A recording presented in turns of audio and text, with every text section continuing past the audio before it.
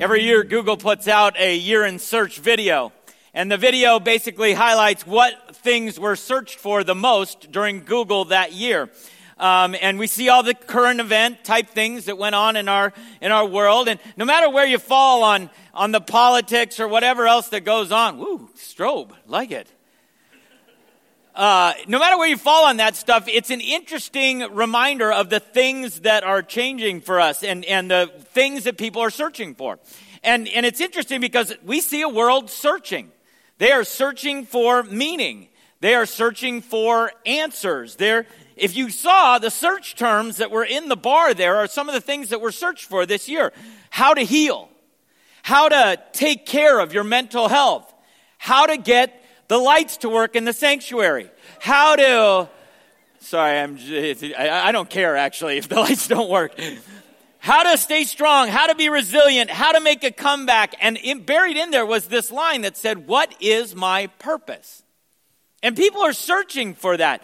Our theme for 2022 as a church is going to be made for this. That's the theme. We are made for this. You were made for this. We as a church were made for this. The question of made for this is, what is this? What is the this that you were made for? What is your this? What is my this? What is our this? I've heard it said that there are only two people you should aim to make proud in your life. And they are the 8-year-old version of yourself and the 80-year-old version of yourself. Anybody ever heard this? Those are the only two people that you need to make proud of in your life. And I thought that was kind of interesting. If we all lived for our inner 8-year-old, then we would have a whole lot of firefighters, ballerinas, and astronauts. Am I right? That's what everybody wants to be. And so we would go after it. And I think the point of living to make your 8-year-old self proud is don't give up on your dreams. Whatever that dream that you had when you were 8 years old, don't give up on that dream. But 80-year-old me, that I'm also trying to make proud, already knows 53-year-old me. It's my birthday today. I'm 53 years old. Yeah, I know. Yeah.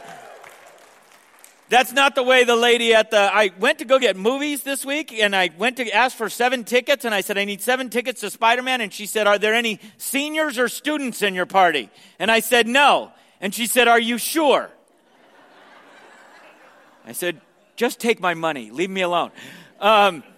But 80-year-old me knows 53-year-old me. Does that make sense? He's already seen everything that I've been through. He knows some of the things that I'm doing. And 80-year-old me knows that 53-year-old me is still not a fighter pilot, which I, thought 8-year-old me was down with, if you know what I'm saying.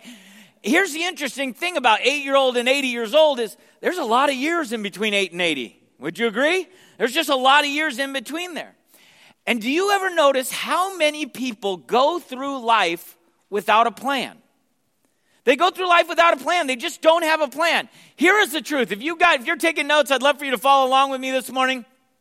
Everyone ends up somewhere. Amen? Everyone ends up somewhere, but get this. Few people end up somewhere on purpose. Few people just end up somewhere actually on purpose.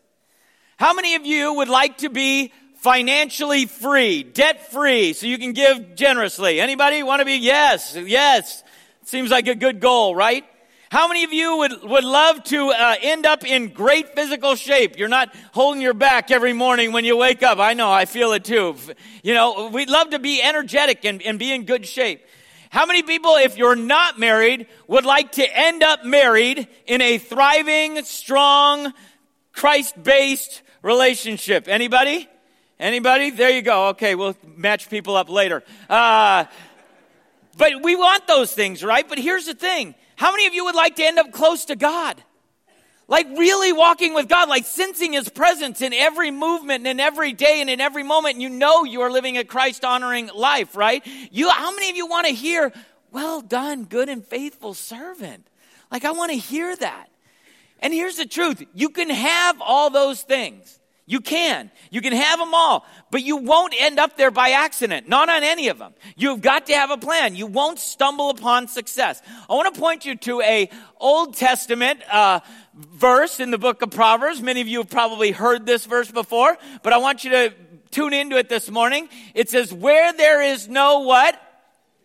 Say it like you mean it. Where there is no vision, the people perish. But he that keepeth the law, happy is he. Now that word vision, the Hebrew word for vision in that is kazon. Say it with me. Kazon. Kazon. There you go. Well, it's some of you. Okay, good. It's not calzone. I know what some of you are thinking.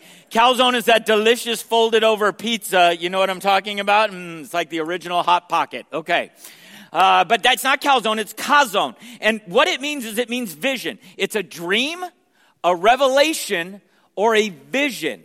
And where there is no vision, where there's no vision for a godly family, half of the marriages in America end in divorce. Where there is no vision for financial freedom, you can live in the richest country in the world at the richest time in history, and you can still be living paycheck to paycheck.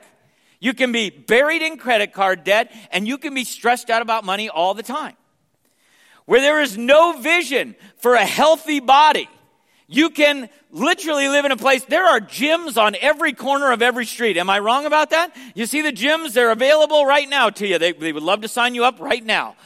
You can have farm-to-table, fresh, healthy food available to you at any time. And yet if you don't have a vision for a healthy body, you can end up in pain, chronic illness, all kinds of stuff that goes along with that, unhealthy. Where there is no vision for a God-given ministry, something that he has for you to do, you can end up just stumbling through this life. And you never make a lasting difference, and you never see the fruit, and you're always hoping for something better, but you're never really satisfied. So this morning, I want to ask you a penetrating question. Are you ready? Here's the question. I want you to consider this for just a second. If money were no object to you, if money were absolutely no object to you, what would you do for the rest of your life? If money was no object, what would you do with the rest of your life? Okay, turn around to somebody near you, somebody that looks friendly, and share the answer with that. Maybe somebody you came with, maybe somebody nearby that looks friendly, and just share your answer. Well, go ahead, talk amongst yourselves. What would you do if money was no object?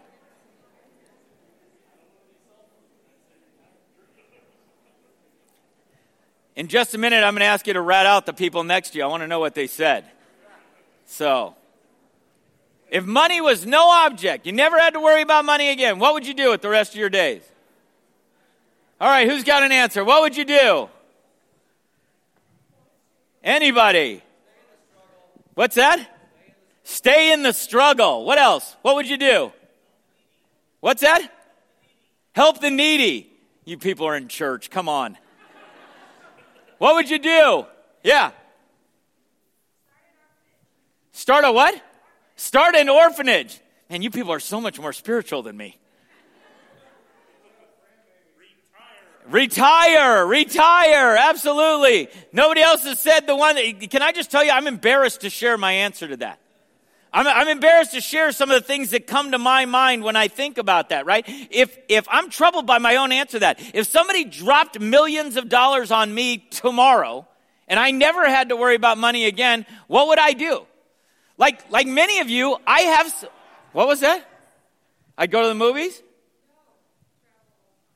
That's what I would do. Yeah, so my answer to that is I'm selfish. I have all those things. I want a sailboat. I don't want an average sailboat. I want a 42 to 50 foot catamaran sailing boat that could do live aboard on it. This has been my dream. My wife's nodding because she knows it's true. I have wanted to live on a sailboat. I want to sail down the coast of California. I want to go around into Baja, go down in through Central America, go through the Panama Canal, up into the Gulf of Mexico, through the Caribbean, and then I would love to hit Florida and all of the East Coast on the way back up to the fall colors in that. I would love to do that. That is my dream. My wife's dream, Nicole's dream, is to own a horse. And Nicole already has her dream. She owns a horse. And so in order for me to get my dream, we've got to train a horse to live on a boat. And I don't know how that's going to work, but we're working on it. But let me tell you how crazy that it really is. Sailing is really my dream. And your response to that may be, really? Like get a boat and travel? That's what you would do, Steve? I mean, think about that. Do I really believe that God so loved the world that he gave his one and only Son, that he might live and die and suffer and be risen from the dead so that I can go sailing? So that I could live a perpetual vacation? Does that sound like the answer for my life? Because that's a sad answer, don't you think? It's sad. Here's the question you got to ask yourself. Do you want to live a self-centered, consumeristic dream for your life? Or do we want to step into our God-given purpose? The things that he's calling us to do. This morning I want to talk about 4 phases of Chazon. And the 4 phases of Chazon, as we look at that vision for our life, if you look at the greats in the Bible, all of them, Moses, David, Esther, Paul, Nehemiah, all of them, over and over again, you'll see these people who had a vision that came from God, and they experienced all 4 of these phases on their way to Chazon. And this was God's reason for their existence, and you'll see these 4 phases in their story.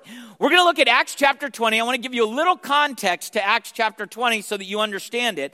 It's Paul who has been ministering in a place called Ephesus. And in Ephesus, he had planted this church. He had started this church. He loved these people. He loved the ministry there.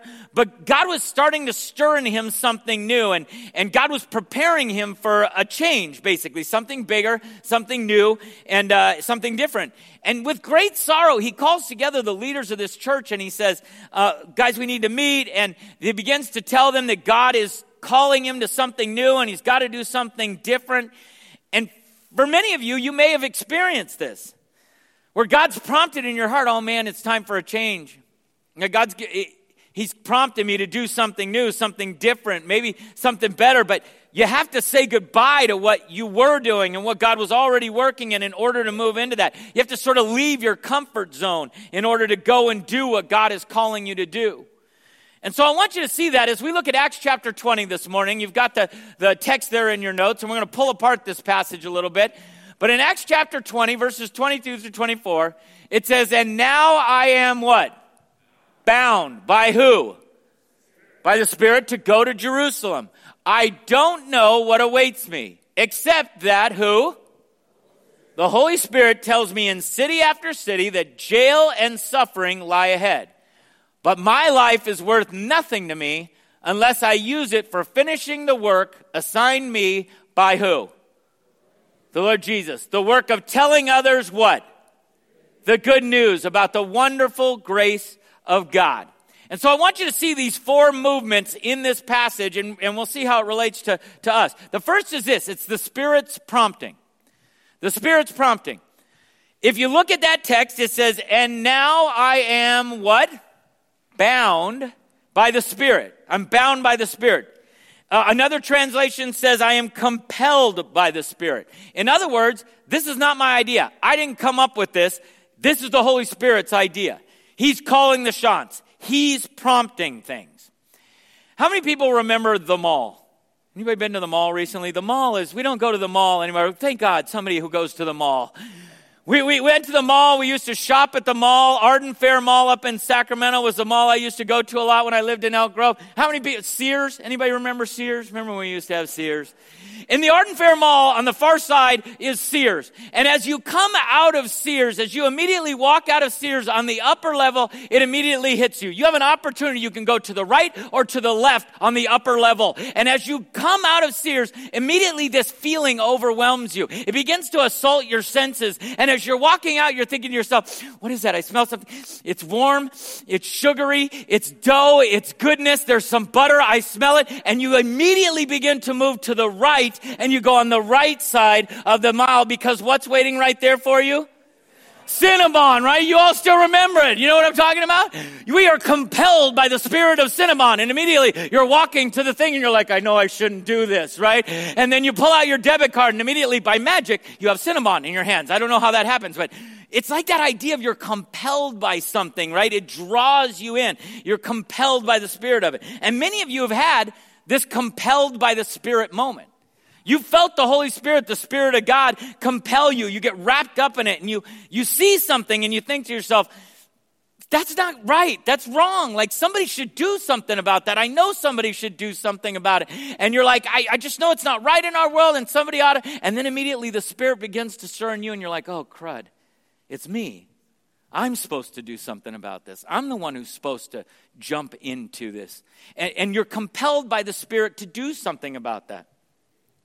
When I went to my last church in Elk Grove, I was a lead pastor there for 16 years, and I had served here as a youth pastor for about 6 or 7 years, and then I spent a year wandering in the wilderness where God confirmed I was supposed to be in full-time ministry for the rest of my days, and I was like, okay, God, I get it, I understand that. But we were interviewing at the time, and so I had sent applications out to Texas and Pennsylvania and some other places. Anyway, I had an interview down at a church down in Southern California. And so I was down in Southern California at this interview with this church. Massive church, really big church, probably 4,000 people or something like that in this church. And we were down there interviewing for a youth pastor position. Now at the time, I walked into this church, it was the dream youth pastor job. There was probably 700 kids in this youth ministry. Sounds like a nightmare though, too, doesn't it, Roman? Yeah, I know. There were 700 kids in this youth ministry, and they said, Steve, we want you to come and be the lead youth pastor at this church. And I was like, really? And they were like, yeah, we're going to give you a full-time high school pastor, a full-time junior high pastor, and a full-time youth worship guy, and you will oversee the entire department. Now, if you're in the ministry, this is probably the top 0.5% of the best ministry jobs in the country, okay? And I'm in this interview, and I'm talking to the people about this, and it all sounds great. Big church, lots of prestige, awesome facility, all that other kind of stuff. And my wife and I are down there, and we're processing this, and we're praying about it. And at the time, they'd asked me to fill in and preach just 4 sermons for this little church in Elk Grove that was probably going to close because their pastor had left, and there was like 22 people left, and they were in the cafeteria of an elementary school. And I said, sure, I'll go do that. And as we were interviewing for this dream job, I looked at my wife as we were praying, and she'll tell you God's honest truth. We looked at each other. I said, this is the stupidest thing ever. We're not supposed to take this job, are we? And she said, no. And I said, we're supposed to go take those 22 people in the cafeteria in Elk Grove, aren't we? And she said, yeah, we are. And we sensed very clearly the Spirit's prompting of where we were supposed to go and end up spending the next 16 years of our life. And some of you know what I'm talking about. You've had the Spirit prompt something in your heart and in your mind, and you're like, it doesn't make any sense, but I know it's the Holy Spirit. And you sense that moment where you're like, oh yeah, this is what he's calling me to do. I was made for this. I'm made for this. I'm supposed to do this. I have to go. Even if it means leaving my comfort zone, I have to go. And the Spirit is pulling you in that direction. So the Spirit's prompting is the first thing. But the moment you go past the Spirit's prompting, you're going to enter into something I call certain uncertainty. Certain uncertainty. This is where you go, okay, God, I've heard you. Now what? Anybody ever had that moment where you're like, now what am I supposed to do? Like, I have no idea what to do next. And in Acts 20:22, it says this. It says, I don't know what awaits me. That's what Paul says. I know I'm supposed to go to Jerusalem. I don't know what awaits me there.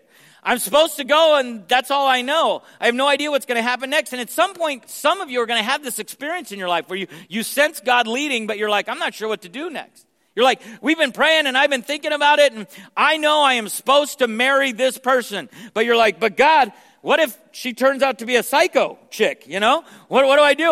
Or you're like, I know I'm supposed to marry him, God, but he could be a deadbeat Xbox dude if I'm not careful. So you just give me some steps here, God, to make sure. I want to know that I know for sure, okay? Like, give me a plan for this, right?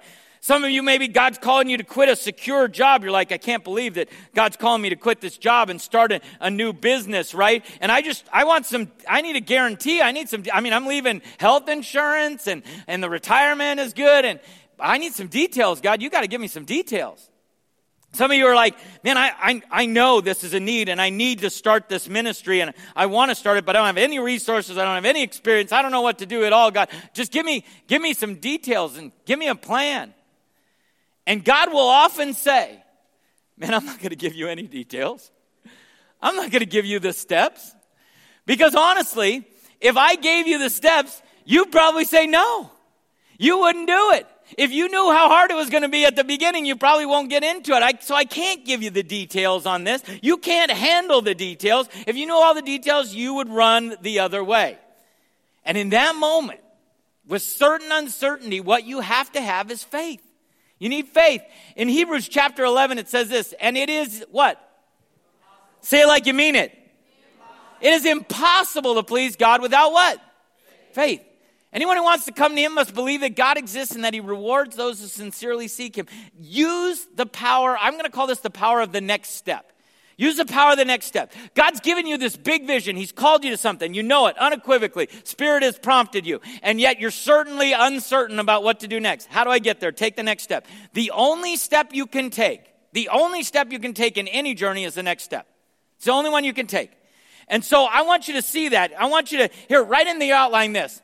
I will do today what I can do to enable me to do tomorrow what I can't do today. I know that's maybe a mind bender or long, but I will do today what I can do to enable me to do tomorrow what I can't do today. God's given you this vision, this idea, this spirit-compelled vision, but you don't know what to do. You just take the next step. Over the last few years, my wife and I have become quite the DIYers at our house. When my wife buys old houses. She forces me to buy old. How many people live in an old house? Raise your hand here. What do we know about old houses? They're cold. They break every 15 minutes, right? And immediately when we move into an old house, my wife she walks in and she goes, I don't like that wall, and I don't want it that way, and we're going to do this, and we're going to do that. We've done it like 3 times now, so we're kind of getting into it. I think it's because we watch too much HGTV. You know what I'm talking about? Anybody else here? Yeah, we watch too much HGTV. I think my wife thinks I'm Chip Gaines. Anybody know who Chip Gaines is? Yeah. I'm Chip Gaines because I'm goofy like Chip Gaines, but I got no contracting skills at all like Chip Gaines. So I'm just make it up as we go. Here's what I do understand that I've been learning along the way. If you have a vision for what you're going to do to your house, the only thing you can do is the next thing. And so if you're like, man, we want to remodel this and make a new kitchen and take out a wall, the first thing you do is you're like, I guess we should draw some plans. And you get the plans drawn. And then you think, well, we better make a budget. And so you make a budget and you got the plans drawn. And then you think, well, what can we do next? I guess we got to go get permits. And we go get the permits at the city. And then we got the permits. So it's like, okay, great. Let's get out the sledgehammers. And the next step is just to start wailing away at walls, which my kids know all too well because I force them to do it every single time that we do it. Those are some female contractors in the making over there. I'm telling you right now. So we wail on the walls. And then I call in somebody and we frame up the walls that are the way they're supposed to be. And then we go and we call the plumber and we say, we need to move plumbing from here to here. How much is that going to cost? And he says, this much. And then we redo the budget. How many people know you have to redo the budget? Like 5 times during a remodel project. Call the electrician, redo the budget. And you just take step after step after step until finally you're like, oh my gosh, it looks like a kitchen. Like that wall is gone. It's unbelievable. All you can do is take the next step. And step by step by step, you move towards the vision. And some of you have had this vision for your life, but you just never took the first step. Like as I'm talking right now, you're like, oh, I know what he's talking about. I know what God was prompting me to do. But I just didn't know how to take that first step. Listen, you won't be able to take step 5 until you take step 1. And you can't take step 2 until you've taken step 1. You can't take step 3 until you've taken step 1. And you have to take them just one at a time, knowing that there's some uncertainty about it. You take the step anyway. I know what I'm supposed to do. I don't know exactly what to do next, but I know I can take this next step. And so I'm going to do today what can enable me to do tomorrow what I can't do today. But when you start that process, as soon as you start taking steps, I promise you, you will encounter predictable resistance. You'll see predictable resistance in your journey. It happens every time. Every time. As you step out in faith, you take that first step and you put it on your calendar. And the moment you do, you have a spiritual enemy who wants to derail what you're up to for God. He wants to take it out of your hands. He wants to destroy your movement. He wants to prevent you from fulfilling your kazon. And so the interesting thing is it says, Acts 20:23, it says this, except that the Holy Spirit tells me that in city after city, that blessings and prosperity lie ahead. Is that what it says? No, it doesn't say that. What does it say? It says jail and what else? Jail and suffering lies ahead. Does he know what he's saying? Let me tell you the truth. We have a spiritual enemy that is going to try and stop you from doing what you were created to do. It happens in every great Bible story. Every great Bible story. Moses says, I am going to set my people free. I've got a message from God. He talked to me in a burning bush. I'm going to set my people free. And Pharaoh said, oh, no, you're not. Pharaoh says, watch this. I'm going to do everything I can. I will throw everything at you to stop you from fulfilling your purpose. I am in your face, Moses. Joseph says, God gave me this vision. I'm going to be a great leader. And his brothers say, no, you're not, you little punk. By the way, nice jacket. Can we have it? And then they throw him in a pit and they sell him off into slavery, right? There's going to be this resistance the moment you step into your vision. Nehemiah is a story from the Old Testament where Nehemiah sees the walls of Jerusalem are broken down and he has this burden from God. I need to go and rebuild the walls. And the moment he goes there to do it, there's these two guys, Sanballat and Tobiah. They're like, no, you're not. This is impossible. You'll never get it done. We're not going to let you get it done. We're going to stand in the way. It's predictable resistance and it happens every time. Every single time God puts a vision in your heart. When you hear from God and you're ready to take that step, I guarantee you all hell is going to break loose. And there will be resistance. You can count on it. You want to get financially free? You're like, God, I'm tired of this. I want to get financially free. I want to be out of debt so that I can live with peace and help others and give generously. The moment you make that decision and you write up a new budget, I guarantee you something expensive will break at your house. The moment you do, it'll be an appliance that goes out. Your washing machine will break down. The transmission goes out in the car and you're like, come on, right? The moment you say, I am going to get this body in shape, God, it's a temple and I want to be able to use it. I want to have energy to do your mission and your ministry that you have assigned for me. And you go to the grocery store and you are going to buy carrots and fruit. And when you get there on the end cap, Little Debbie snacks are all 75% off. You know what I'm talking about? There's going to be resistance. It happens in every single thing. You say, I'm going to fix my marriage. My marriage is broken. I'm going to do something about it today. That night, your mother-in-law will come to stay with you, okay? It's that kind of resistance that comes in. I'm just joking about that. But you have to press through that. You got to press through the resistance. You got to say, I'm going to take this step even though I know there's resistance waiting for me on the other side. And even if there's predictable resistance, I'm going to do it. And when you do that, and you decide it doesn't matter what the resistance is, I'm going to do it anyway, you'll get to a place of uncommon clarity. Uncommon clarity. And I want you to hear the power in Paul's statement as he says it in that next verse there. But my life is worth nothing to me unless I use it for finishing the work assigned me by the Lord Jesus. The work of telling others the good news about the wonderful grace of God. Paul says, you can kill me. You can take everything from me. Nothing else matters. This is why I exist. I'm already headed to my somewhere on purpose. I'm already headed to my kazone. I know what my vision is supposed to be, and if this is the only thing I do, if this is the only thing I finish, it's what I needed to do.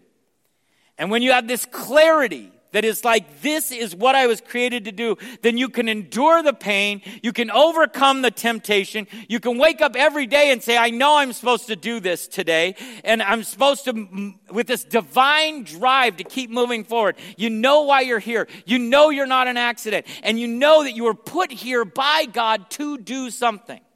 I am created by God to do what? You are made for this. What is your this? Which leads me to, so what? You know, quite a few years ago, I stepped into what God was calling me to be, and I believe God has called me to, through the local church, serve the local church, shepherd, proclaim the gospel, all the stuff that God has been doing in me in the last 25 years. And as some of you are sitting there today and you're thinking, Steve, this is about some big giant vision for the rest of my life and I just don't know and I'm not sure. Maybe you're in your 20s and you're thinking to yourself, it's just so overwhelming, I don't know what to do. Maybe you're about to retire and you're thinking to yourself, I don't know what to do next and it seems so overwhelming. Can I just tell you something? This happens every day on a daily basis. This morning, as I got up this morning, I got up and I walk every morning about 3 or 4 miles before I start my day. And I got up this morning and I had walked about 3 miles, and as I turned back down onto my street to head home, which by the way I needed to get to church because I had to preach, I turned the corner and sitting in the gutter on the other side of the street was a man sobbing. He was in his pajamas. And it was freezing this morning, people. Was anybody else out this morning? It was cold. I was wearing gloves and my fingers were like completely numb. And this man is sobbing in pajamas and a t-shirt on the street. And I thought, if you've never heard the Spirit prompting, that's the Spirit prompting. He says, you got to go over there. And I'm like, God, I don't know what to say.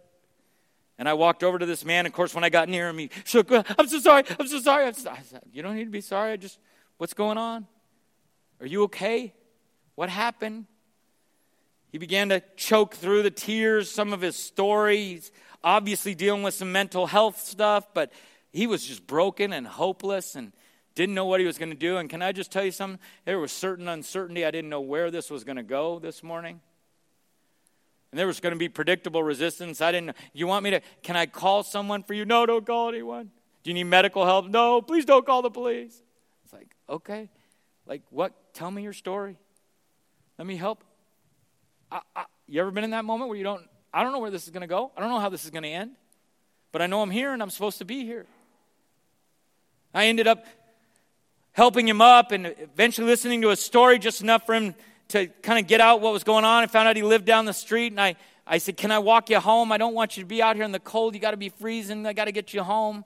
He's telling me what happened at home. He'd had a fight with somebody and I'm helping him home. And we got to his house and I said, man, do you believe in God? And he said, yeah, I believe in God. And I said, can I just pray for you? And he said, yeah. And he let me pray for him. And as I watched him kind of just wobble up towards his house, I thought, I have no idea how this story will end. But I know the Spirit was prompting. And despite certain uncertainty, I decided to get into the game and take the next step. And I don't know what God's going to do with it, and I don't know what he did with what I did. It doesn't matter, really. At the end of the day, it's about stepping into my God-given vision in that moment. And I want to encourage you to do that. In the story of Nehemiah, there's this great moment in the story of Nehemiah. Nehemiah came to Jerusalem to rebuild the walls, and he wants the walls were down in Jerusalem. He had this great burden.